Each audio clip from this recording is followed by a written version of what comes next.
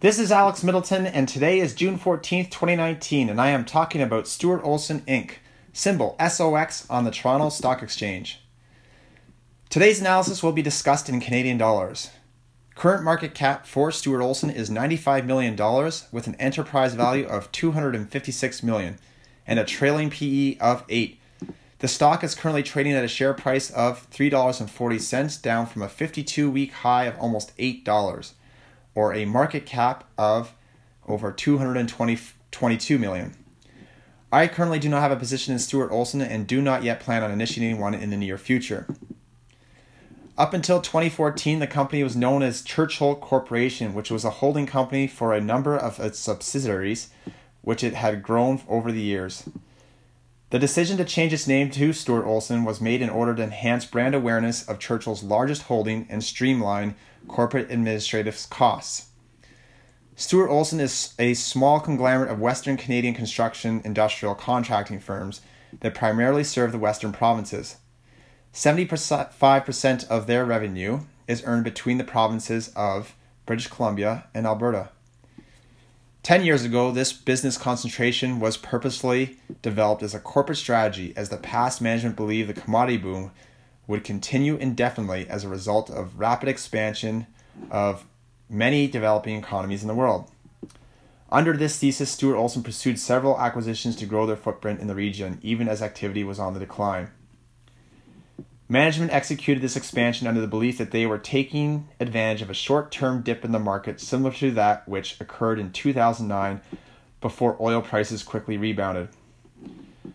Stuart Olson segments their business into three groups: industrials, business groups, and a commercial systems group. The company primarily benefits from a healthy economy that has large amounts of construction activity and a sustained level of capital spending by both private and public customers. In Alberta and BC, they are particularly exposed to the health of the resource industries. Their industrial group is made up of 6 separate contractors who provide a multitude of services from industrial insulation, scaffolding, electrical, and MRO services. 10 years ago, this was still a very attractive business to be a part of, as there was significant labor shortage in relation to the forecasted growth of new facilities that were in the pipeline in the oil sands region. Industrial contractors were still able to negotiate very favorable terms with their clients, which would generally include compensation terms based on time in the field with a guaranteed markup of 10%. Over time, as the planned project activity started to dry up, labor supply in the region and globally were forced to compete at lower margins and reduced markups, and compete on more and more lump sum jobs. This pushed increasingly more financial risk onto companies like Stuart Olson. In 2010, Stuart Olson made a very untimely large purchase of a company called Seacliff Construction, which significantly reduced the cash on their balance sheet from $184 million to $70 million. It increased their long-term debt from virtually zero to $150 million, and increased their share count from 18 million shares to 28 million shares. All this was in exchange for a company that has added very little value to their shareholders so far. It only helped the company become bigger, which sometimes seems to be the primary objective of a lot of construction-related companies.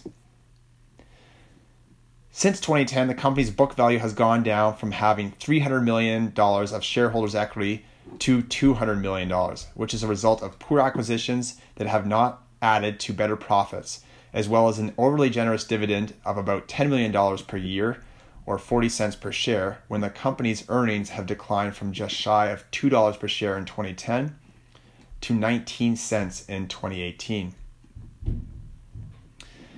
This company will primarily benefit from a resurrection in the foreign investment in oil sands industry.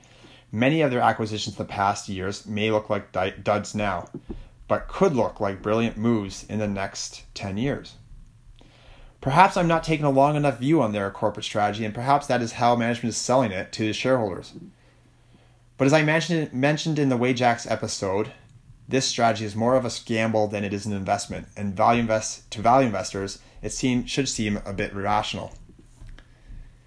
This type of strategy is very common in the resource industry, however, and it might very well work out for the existing shareholders depending on how long they have to wait for the recovery. To me, it reminds me of a bumper sticker that got its way around in the 80s that said, "Please God, just give me one more oil boom. I promise not to blow it next time."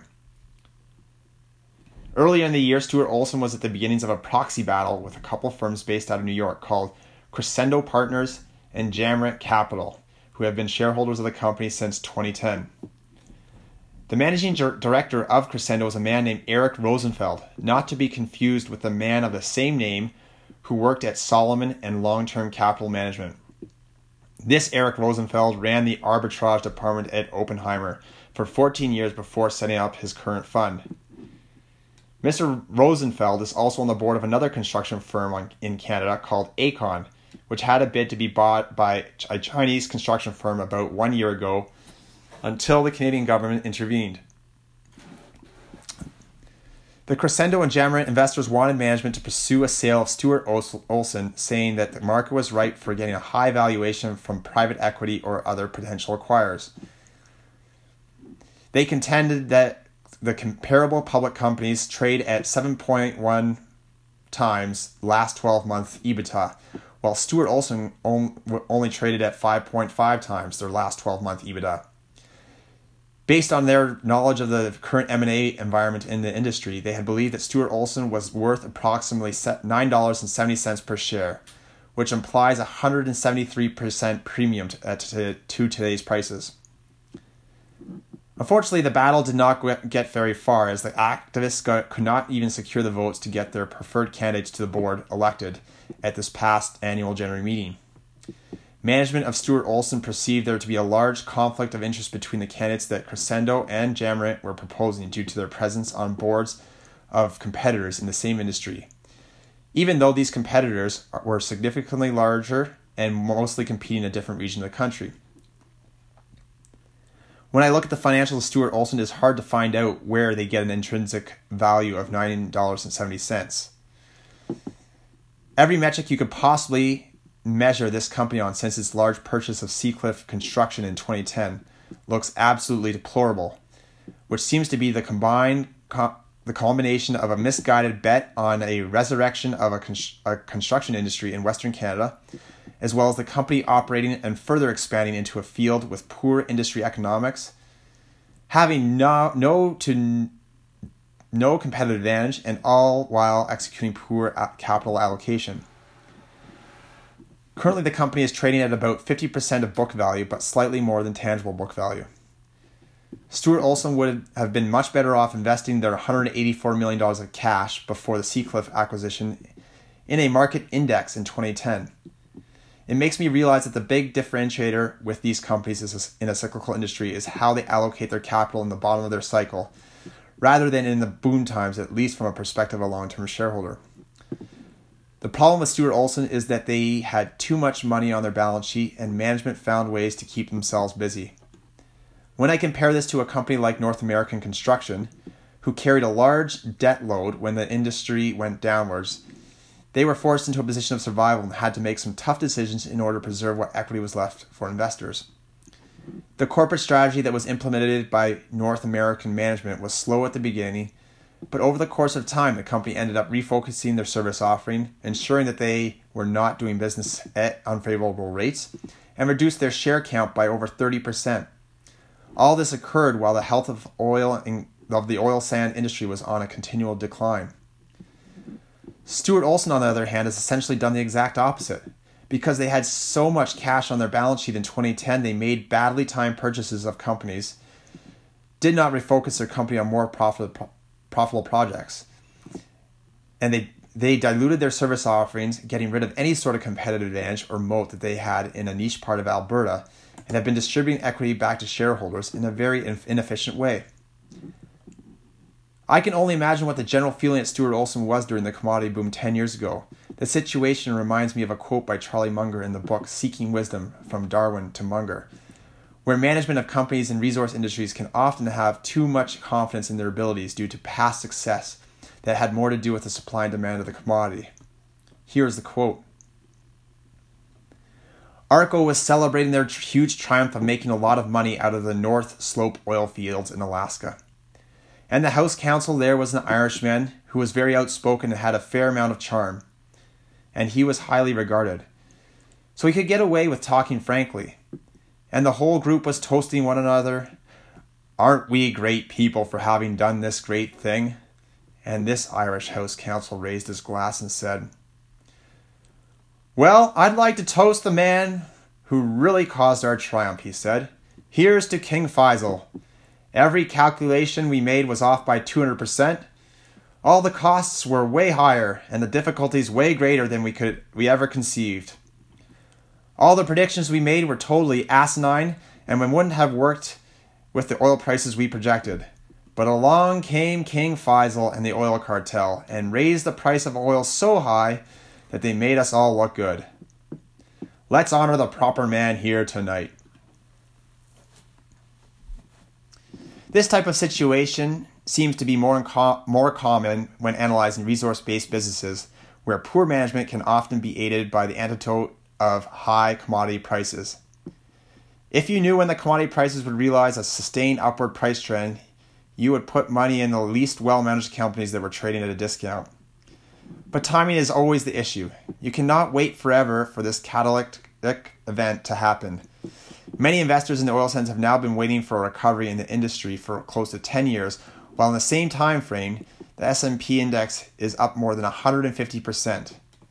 In hindsight, perhaps this is what Stuart Olson management should have done with their $184 million of cash on their balance sheet in 2010, rather than making the large purchase of Seacliff Construction.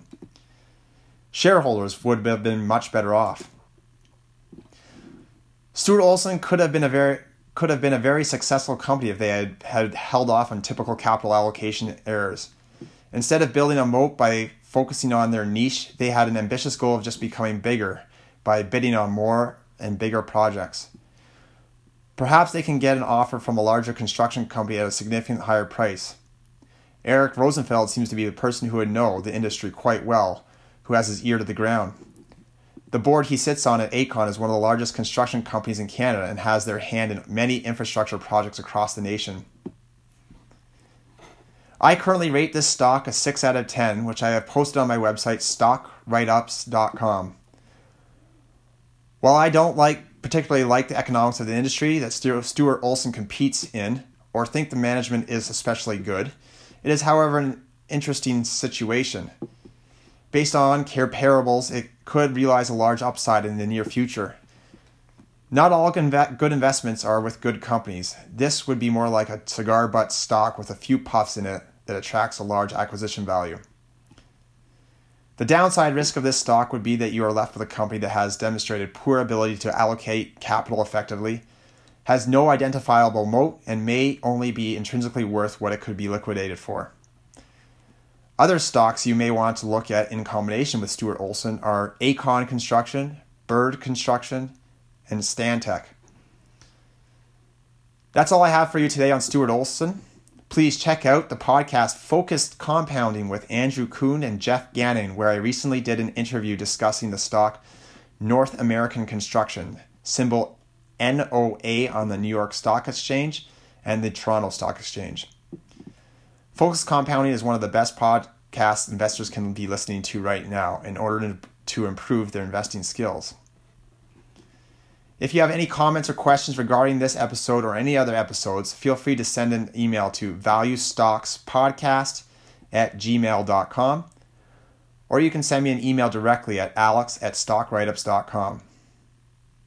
Remember, this podcast is for entertainment purposes only. We are not making any recommendations or providing financial advice. I encourage everyone to do their own research before making an investment and or seek the advice of an experienced financial professional.